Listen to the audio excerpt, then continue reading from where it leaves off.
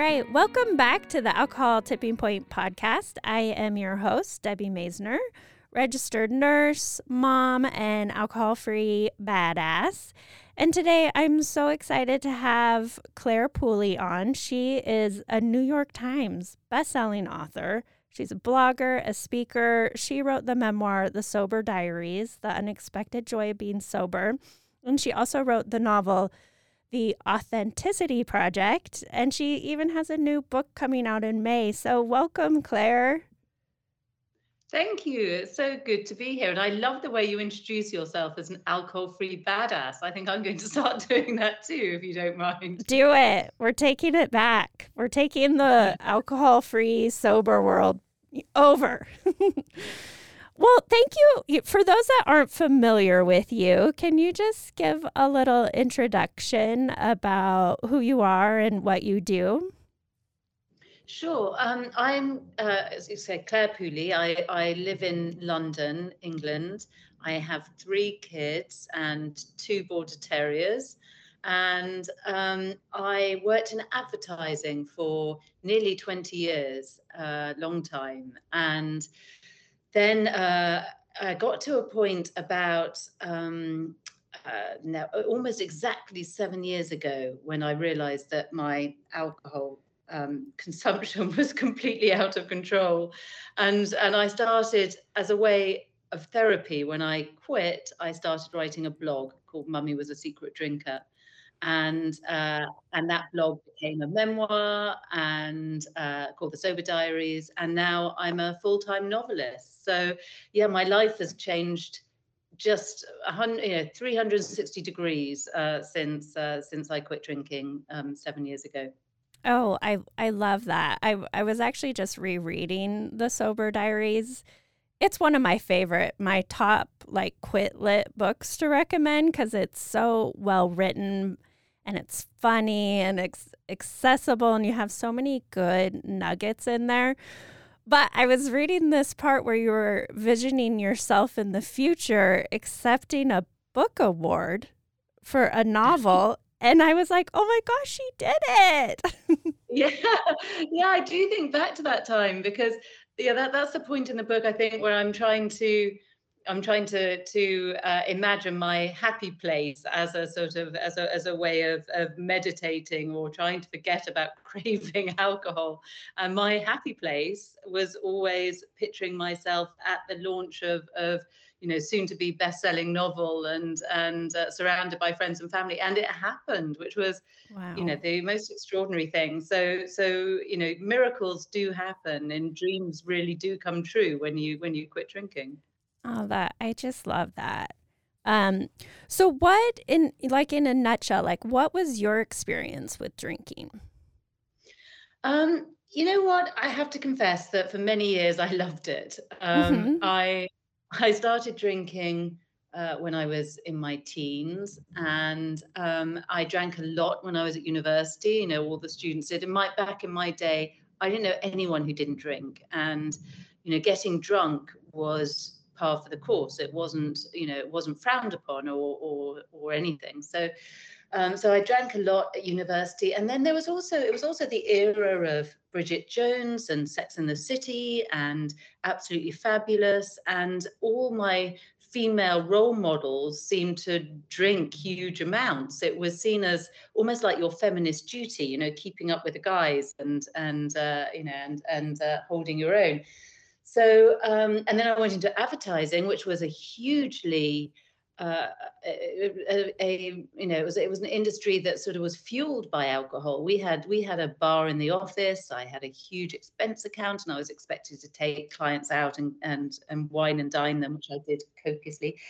And alcohol was everywhere, and I really, I burnt the candle at both ends, as my mother would have said. So, I worked hard and played hard, and I drank more and more and more. And I think the problem is that you don't notice that your tolerance for alcohol gradually increases. So, whereas at the beginning, by the time I drank half a bottle of wine, I'd be really nicely drunk. By the time I quit drinking, I could drink a whole bottle of wine and it would hardly touch the sides. So, so by the time I got to my mid-40s, I was drinking a bottle of wine a day, sometimes 2 bottles if I was going out for dinner or to a party or whatever. So it added up to about 10 bottles of wine a week, which is a huge amount. But I didn't really think I had a problem because I was rarely drunk. Nobody staged an intervention. I didn't do anything, really dangerous or really reckless. But I was slowly killing myself. So by that stage, I was 2 stone, that's 28 pounds overweight. I was a terrible insomniac. I was anxious all the time. I was a really bad mother. My life was, and I was completely stuck in a rut. My life had just stopped going anywhere. And I finally came to realize that all of it was because of alcohol.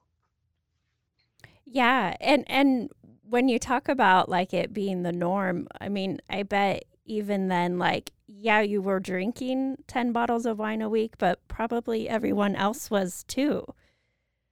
I thought they were, and I think part of the problem is that when you're a really big drinker, you surround yourself with other really big drinkers Mm. because they're the people that make you feel comfortable, and they're the people that you think are like you, and they're the people that you're drawn to. So it was true that I knew a lot of people who drank just as much as me, but that was partly because those were the people I'd chosen.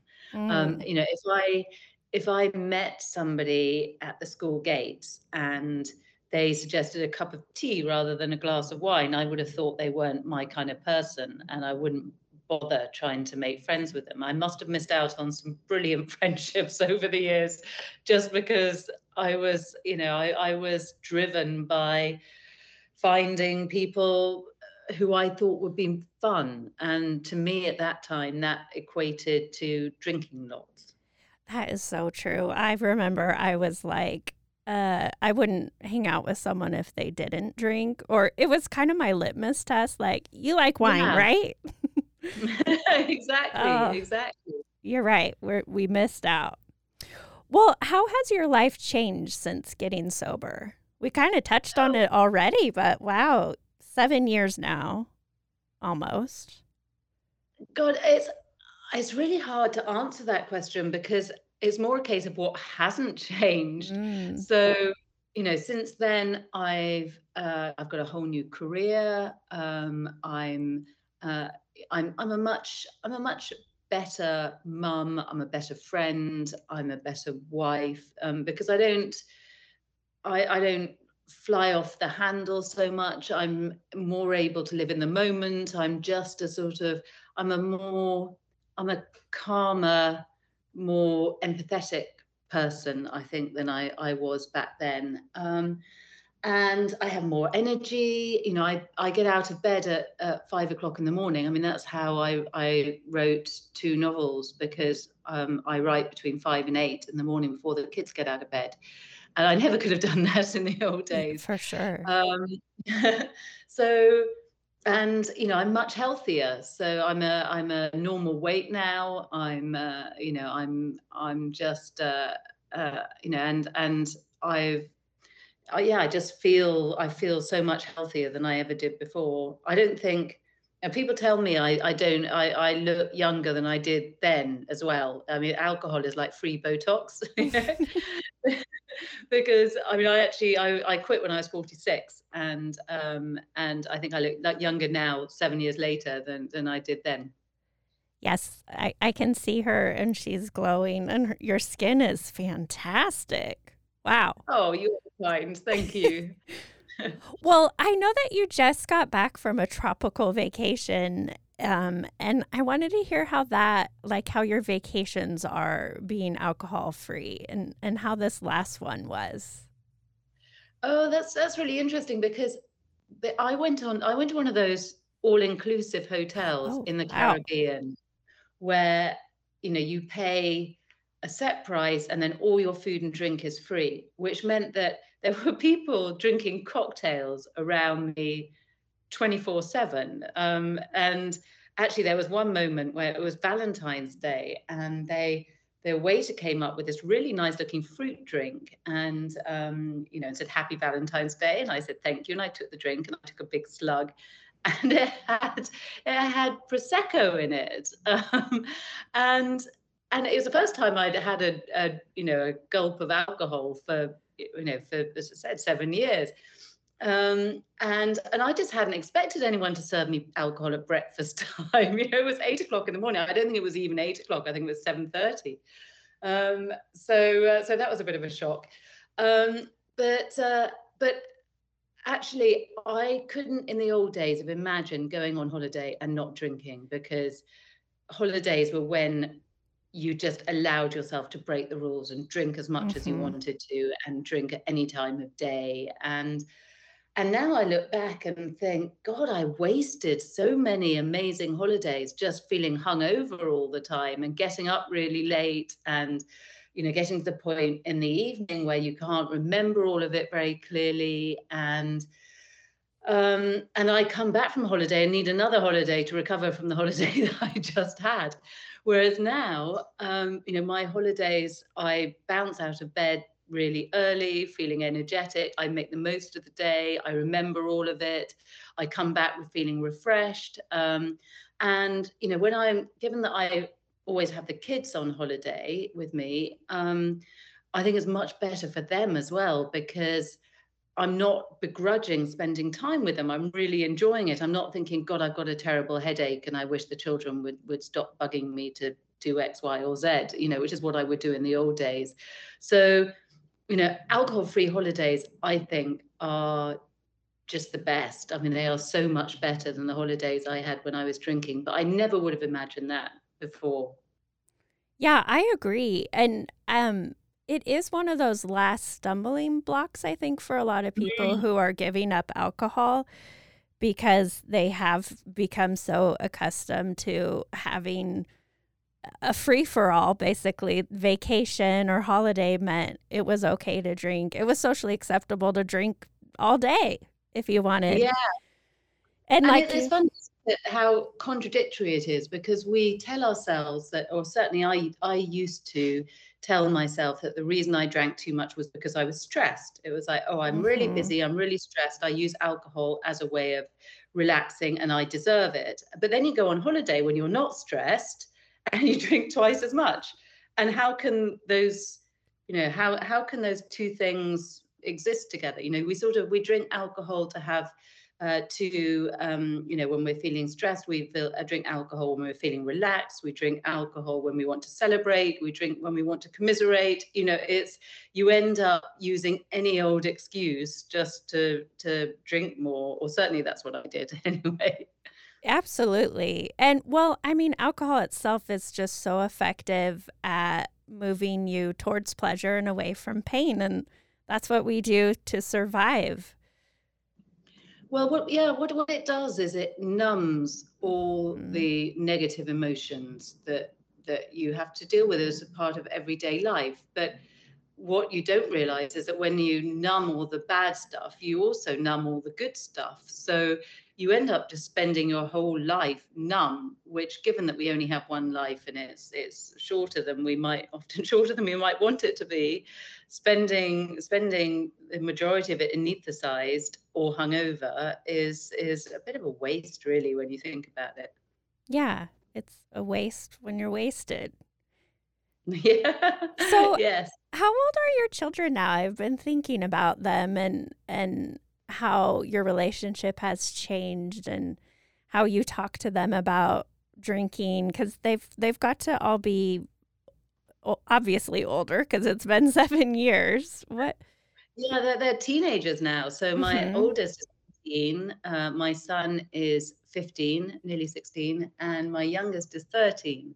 So, so when I quit, they were much younger. My youngest was only 6 when I quit. And I quit partly because of them, because I didn't want to be, I didn't want them to have a role model who taught them that adults need to have alcohol in order to get through life. I thought that was just a bad message to give them, and I was just conscious that I wasn't, although I was with them a huge amount of time, I wasn't properly with them. I was often trying to run away and, read bedtime stories as quickly as possible and get to the fridge to pour a glass of wine. And you know what motherhood is like. It's gone so quickly, and wishing it away, which is what I was doing. I was spending the whole time thinking, I want to get through this as quickly as possible so I can have time to myself, me time. And that's just such a shame when they're young for such a short period of time. And so, how do you talk about to your kids about drinking now that they're at that age where they experiment and they're becoming legal age? Yeah, I mean, it's legal to drink alcohol in the UK at 18. So Okay. my daughter is my eldest, is already at the age where alcohol is at all the parties she goes to. And I don't think it's realistic to tell teenagers they can't drink, because apart from anything else, teenagers don't listen to what their parents Hmm. tell them. Like that.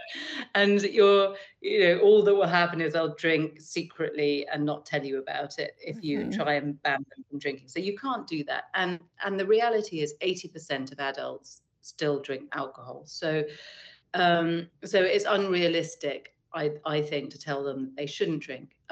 But what I do is I give them parameters and say, look, if you want to be able to drink responsibly and moderately for the rest of your life and not end up in the position that I did, then you need to keep your drinking within sensible parameters. And the parameters that I give them are, I say that they should never drink alone, ever. And that was one of the big mistakes that I made. So only ever drink in company.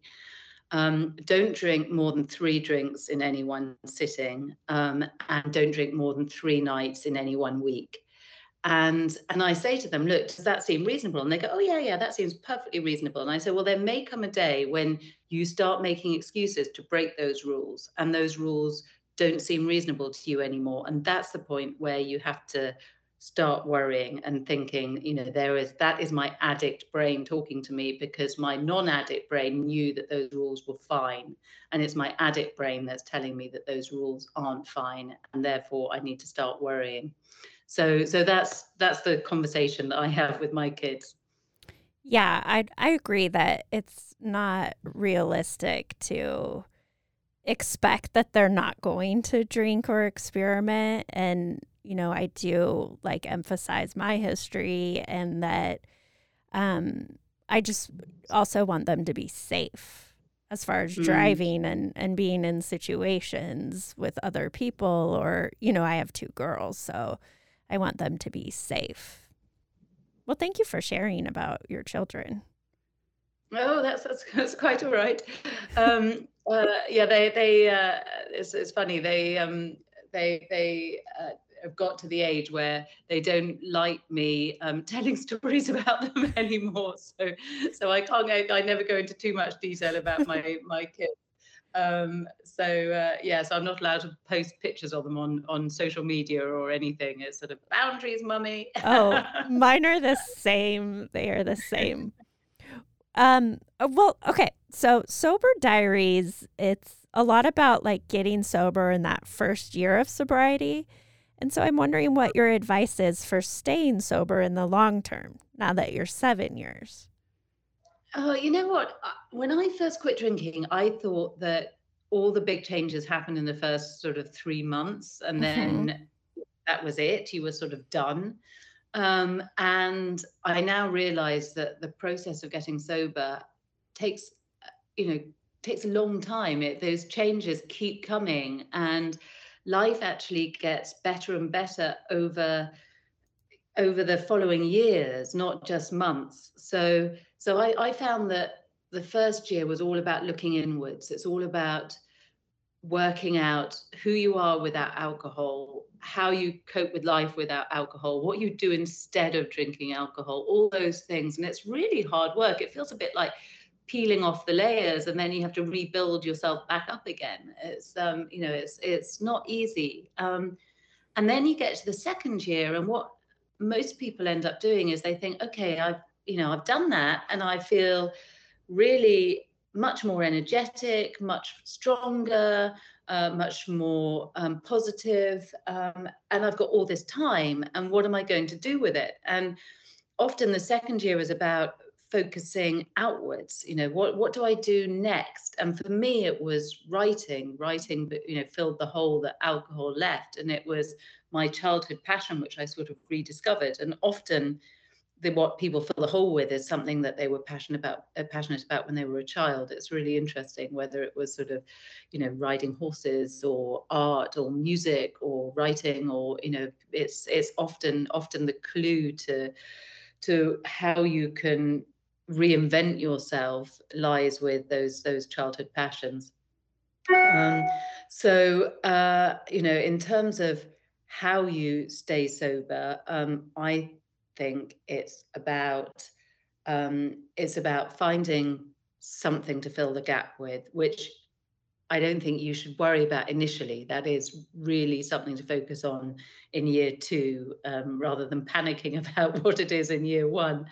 But it's also about staying connected. It's about staying connected with the sober community and reminding yourself why you're doing what you're doing. And Alcoholics Anonymous actually call it, it's the 12th step of the 12 steps, which is giving back. And they say that in order to stay sober, you need to give back to the community. And I think that's very true, because not only because it makes you, it's good karma, it makes you feel good about yourself and it's the right thing to do, but also because it does remind you why you don't want to drink anymore. Every time you talk to somebody who's newly sober, you think, God, I remember what that felt like now, and I don't ever want to go back there. And that reminder is really important. Yeah, absolutely. You do see a lot of people pivot in their careers after giving up drinking, and finding their passion, and then finding meaning in helping other people. I love that.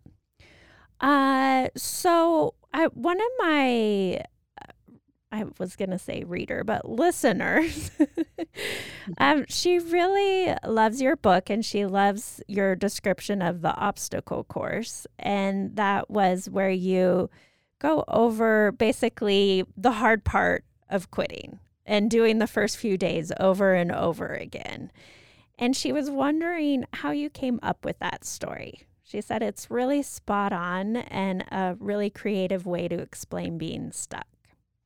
Oh, that's lovely to hear. I mean, Yeah. that blog post, the obstacle course, which I've then reprinted in the sober diaries, has been shared thousands and thousands of times since I wrote it. So nearly 6.5 years ago, I wrote that post, and it's still constantly shared on the internet, which is amazing. And I think I wrote it when I was about 7 months sober, and I just had this. I was following a lot of other sober bloggers, and there were some who I followed since I quit drinking myself, and I was 7 months sober, and they were back at day 1 or day 7 or day 14, and they kept getting a few weeks under their belts and then starting all over again. And I was just trying to work out how I could explain to them why I found that really sad and really frustrating. And what I figured is that the problem is that the first few weeks of quitting are the hardest. The first, anyone who's quit for dry January knows that the first 4 weeks are really tough. But the really good bits don't kick in until about 100 days. So if you only do 2 weeks and then start drinking again, and then you do 3 weeks and start drinking again, and then you do 4 weeks and start drinking again, you're doing that hard bit of the journey again and again and again, and you haven't yet got to the good bit. And that's why I came up with this analogy to try and explain that, which was about the obstacle course. And what I said is that I felt like I had been living in this field, which was once beautiful and filled with fresh flowers and bunnies and rainbows and what have you. And over the years, it had got more and more miserable, but it had happened so gradually, I'd hardly noticed it. So it started getting, the weather got worse, it was rainier, and the flowers died, and it got colder and colder. And I talked to people who said, you know, there's another field some distance away, which is just like the field you used to be in. It's really beautiful, and there are lots of bunnies and fresh flowers and you know, beautiful music, and there's lots of people there who are really happy, and you should go there. But in order to get there, you have to go over this really tough obstacle course, and you think initially, yeah, I can do that, and you throw yourself at the first obstacle, and you go over the sort of 6-foot wall and the leech infested ditch, and you know, and then you start getting more and more tired, and you think, I don't know how long it takes to get to the other end of this obstacle course, and I don't know whether that field actually even exists. And where I was miserable, but it's not as miserable as this obstacle course is. And so what you do is you go back to your field, and you think, God, I'm glad I'm back here. But before long, you again, you know, you're wet, you're cold, you're miserable, and you throw yourself at the obstacle course again, and you go, oh, you know, this happens again and again and again, until somebody says to you, look, you have to keep going. It only takes 100 days, and you will get to that other field. You will get there, and it will be amazing.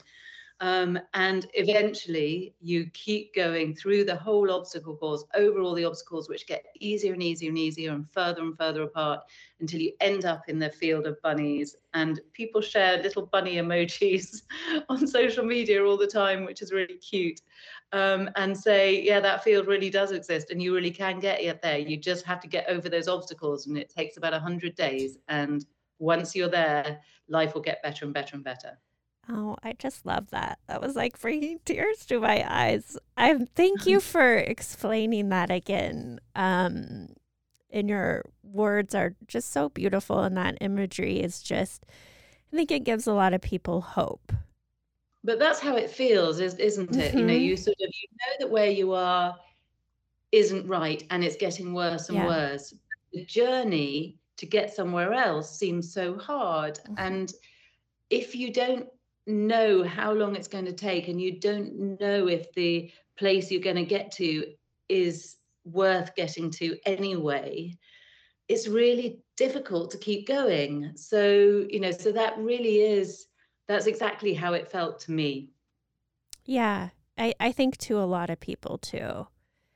That's why it's so shared so often. It's just wonderful. Thank you.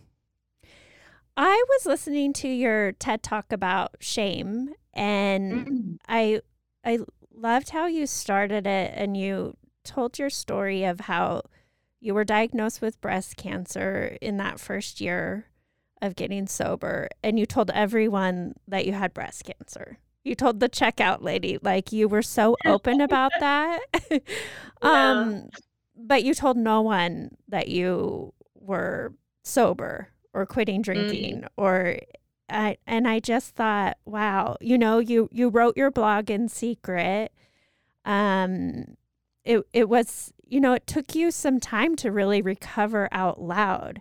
And I was wondering if you could speak to that.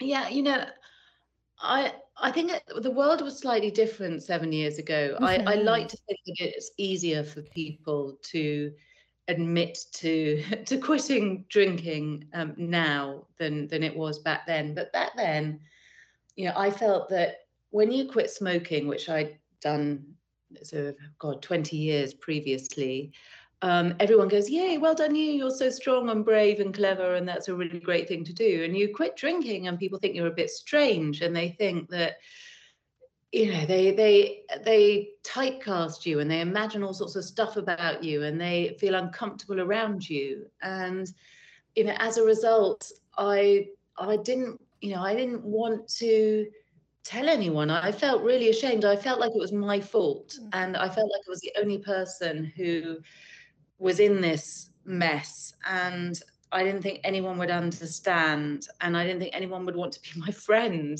without me drinking. I mean, all these things that now I look back and I think, God, why did I believe all of that? But I really did. So it took me about a year before I started telling people that I wasn't drinking anymore. I used to fake drink. I'd go to parties and hold a drink that looked like it might have alcohol in but didn't. And I'd go to dinner parties and let people pour me a glass of wine. I just wouldn't drink it. I'd sit there with it in front of me and not touch it, which was a ridiculous thing to do, really.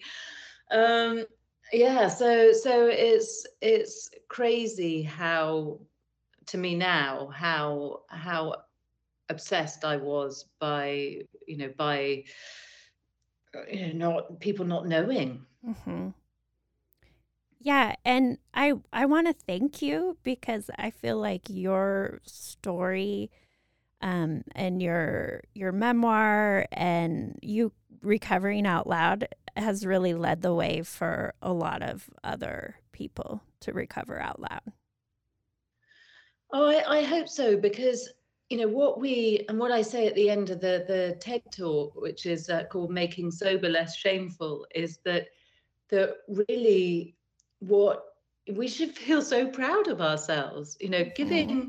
Giving up alcohol is a really positive choice to make for your life and the life of the people that care about you and the people that you care for. So feeling ashamed about it is a really stupid thing to do. We should be really proud of ourselves. And if you know anyone who has quit drinking, you should pat them on the back and tell them how brilliant they are, because they are. And if you yeah, I mean, it is one of the best things you can do for yourself. And I think that's becoming more and more accepted, as that you don't give just if you quit drinking, it doesn't mean necessarily that you had to quit. It's that you chose to quit, and that's a very different thing. It's a positive choice and not something that you are forced to do because you have to, which is the way that people always generally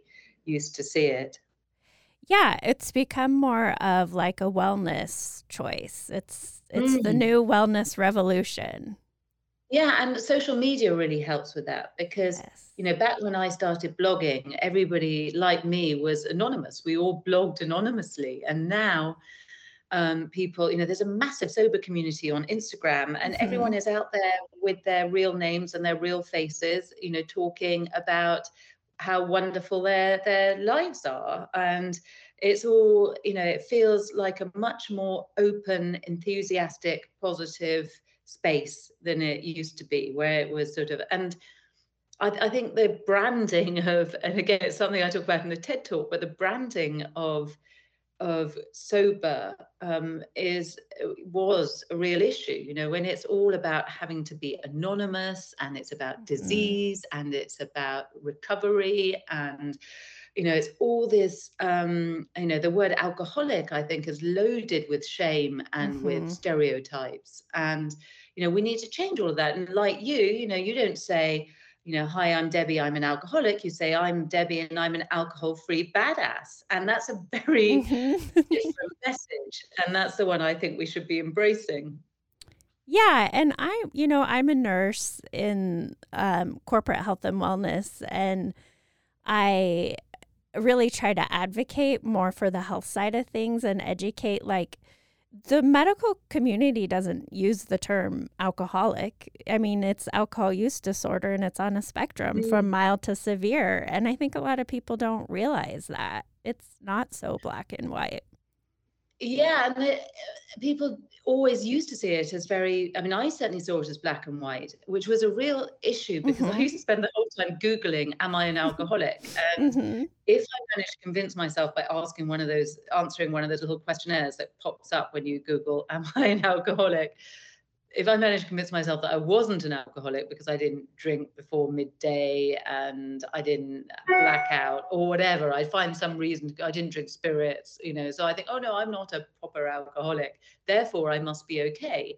And that's not the case, because we're asking ourselves the wrong question, because, as you say, it's a spectrum, and just because you're not at the far right hand end of the spectrum doesn't mean you're not in a bad place on that spectrum. And the question we should be asking isn't, am I an alcoholic? It's, is alcohol messing up my life, and would I be happier without it?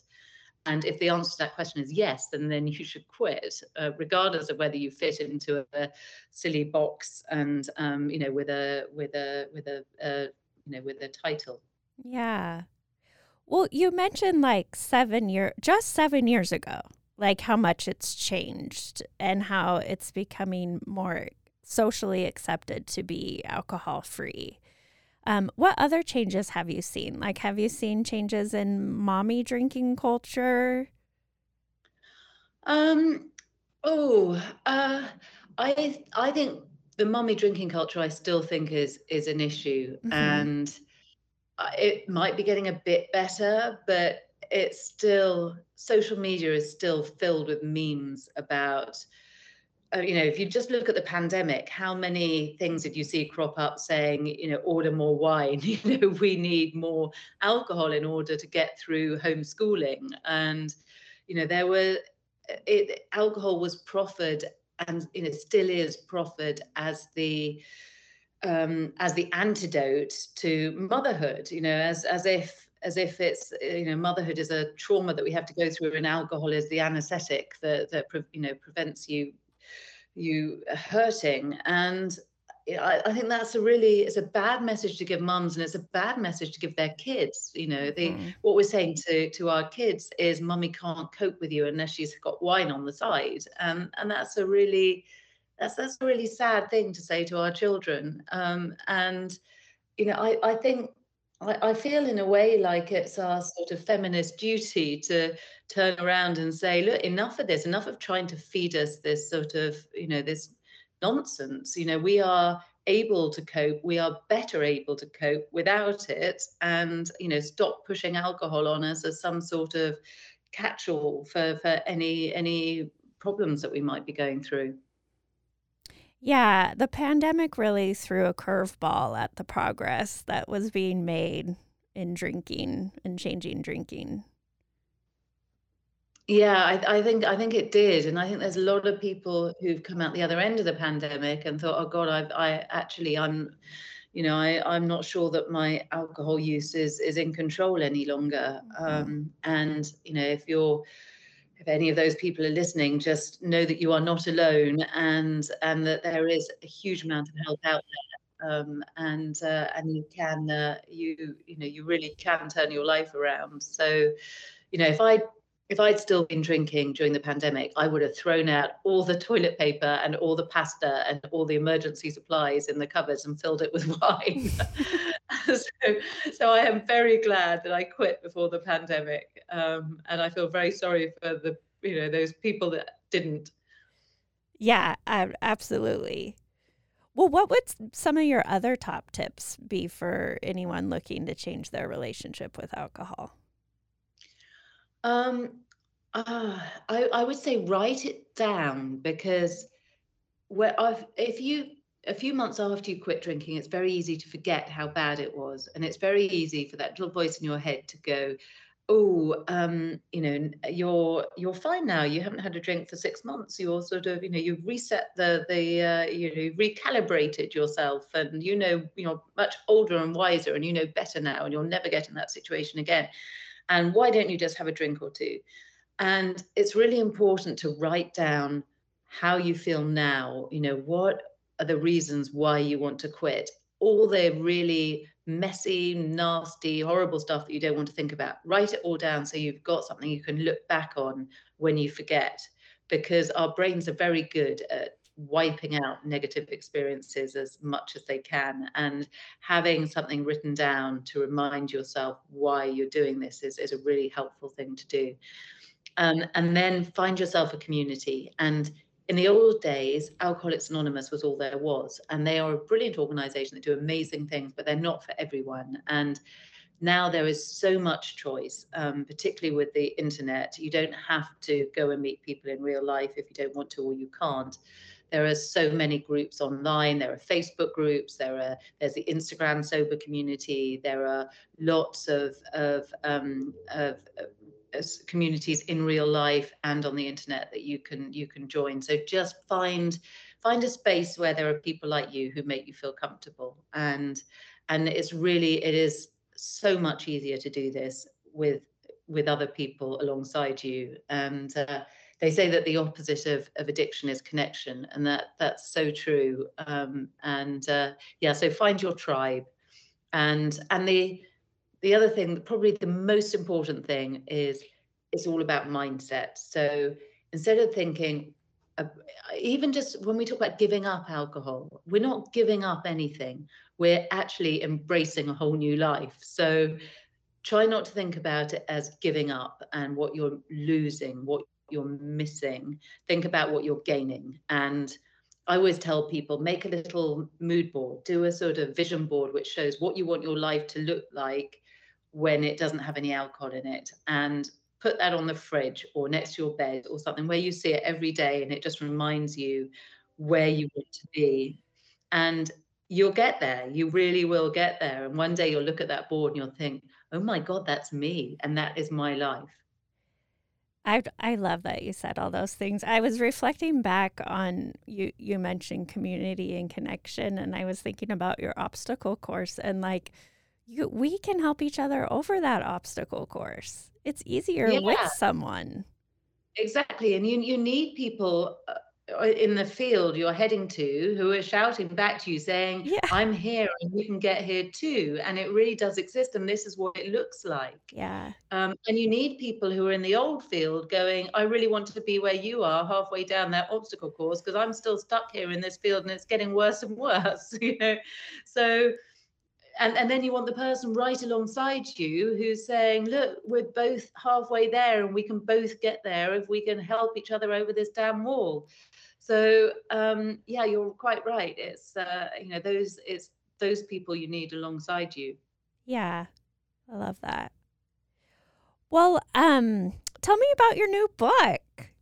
Oh, I'm excited. I really liked the I have a hard time saying it though, Claire. The Authenticity Project.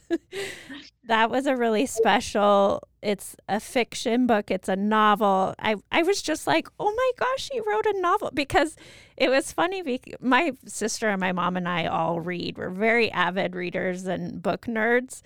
And so my sister and I had a friend from work tell me about this book, and I'm like, wait, Claire Pooley, I love her sober diary. Like, she wrote, to me, it was just like so inspiring. I was just so proud of you and for you that you crossed over to that world. Well, I never could have written a novel while I was still drinking, partly because the time I used to write the novel is the time when I would have been lying in bed feeling miserable about life rather than getting up at 5 a.m. and writing. And also because, I really started writing as a form of therapy, and I just kept going, and it's now, and I love it so much that, once I'd written about my own life, I thought I want to carry on writing, but I want to write about other people. I want to write about, so I invented people to write about instead. But the Authenticity Project was very much inspired by my own experience, because it's all about what happens when you tell the real truth about your life. And there's an addict in it, obviously, and his name is Hazard, and he's an alcohol and cocaine addict. So I do explore addiction through him, which again I found very therapeutic. So I love writing that book, and now I'm about to publish a second novel, which comes out at the end of the May in the UK, and is called The People on Platform 5. And in the US, it's out at the beginning of June, and it's called Iona Iverson's Rules for Commuting. So it has two different titles, which is slightly confusing.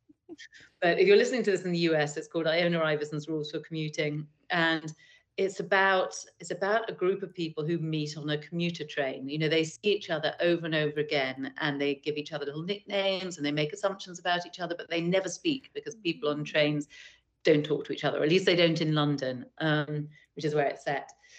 And then one day, one of them chokes on a grape and nearly dies, and one of the others gives him the Heimlich maneuver and saves his life. And that sort of that incident, the grape incident, gets these people talking, and the book is all about what happens next and what happens. So all the amazing, what those sorts of connections with strangers who are ostensibly completely different from each other, what magic happens when they start getting to know each other. Oh, that sounds good. I'm looking forward to reading that. And then what are your other plans for your future? Oh, it's funny actually. What I've learned, I think, through this whole experience is that when you quit drinking, you become more in tune with your gut instinct. So you're more able to read yourself and what is good for you, what isn't good for you, and what you should do and what you shouldn't do. So what I found since I quit drinking is that if you're open to opportunities, then they tend to come along. And once you quit drinking, you gain courage and bravery, and you're more able to take those opportunities because you think, well, hell, I've come this far, I'll just give it a go. What's the worst thing that can happen? So to answer your question, I'm just going to see what comes up. I'm carrying on writing because I love it. So I'm now talking to my publishers about a third book. But I'm sort of open to opportunities, and I just believe that when something will come along, and if it's right, I'll grab it, and I'm interested to see what that is. You're open. I like that you brought that up. Like, when you quit drinking and you go through such a big transformation, it does seem like you can do anything. Like, there is a lot of confidence there, and you've gone through such a difficult part of your life that it does make the rest of your life easier. Yeah, and you realize that all the tools that you learned when you quit drinking are really helpful for other things. So, for instance, when I was diagnosed with breast cancer, I realized that the things that I'd learned when I was going sober, like taking one day at a time, finding different things in my toolbox to keep myself distracted and cope with cravings, and not looking too far ahead. All of those things were really helpful when it came to getting through all the cancer treatment. It was exactly the same process, sort of reapplied. And once you've done that a couple of times with different things, you sort of think, okay, throw it at me. I know I can deal with this stuff now. I don't want to have to deal with it, but if it gets thrown at me, I know I can deal with it. And there's not much that is as hard as what you've just been through. So it does make you feel more courageous, and it makes you feel more able to. I used to turn down opportunities regularly because I was worried that I'd fail. And the only way, I realize now that the only surefire way of failing is not to even try. Thank you. Wow. Well, how can people find you? What's the best way to find Claire Pooley? Social media. So Facebook. I have a Facebook page called Sober Mummy, and I'm on Instagram as @Claire_Pooley, and I'm on Twitter @CPooleyWriter. So any of those places. I also have a website which is clairepooley.com, and Claire doesn't have an I in it in my name. So Claire Pooley without an I.com. Perfect. Well, thank you. I really appreciate you taking the time to share your story and your wisdom. This was just everything I expected and more. So I really am grateful for you, and it's wonderful to meet you. Oh, it's a pleasure. Thank you for asking me, and I've really enjoyed chatting to you. Thank you. Yes, you're welcome. Hey everyone, thank you so much for listening to this episode of the Alcohol Tipping Point. I'm always here for you guys, so please feel free to reach out and talk to me on Instagram at Alcohol Tipping Point, and check out my website, alcoholtippingpoint.com. Again, I hope you can use these tips we talked about for the rest of your week. And until then, see you next time.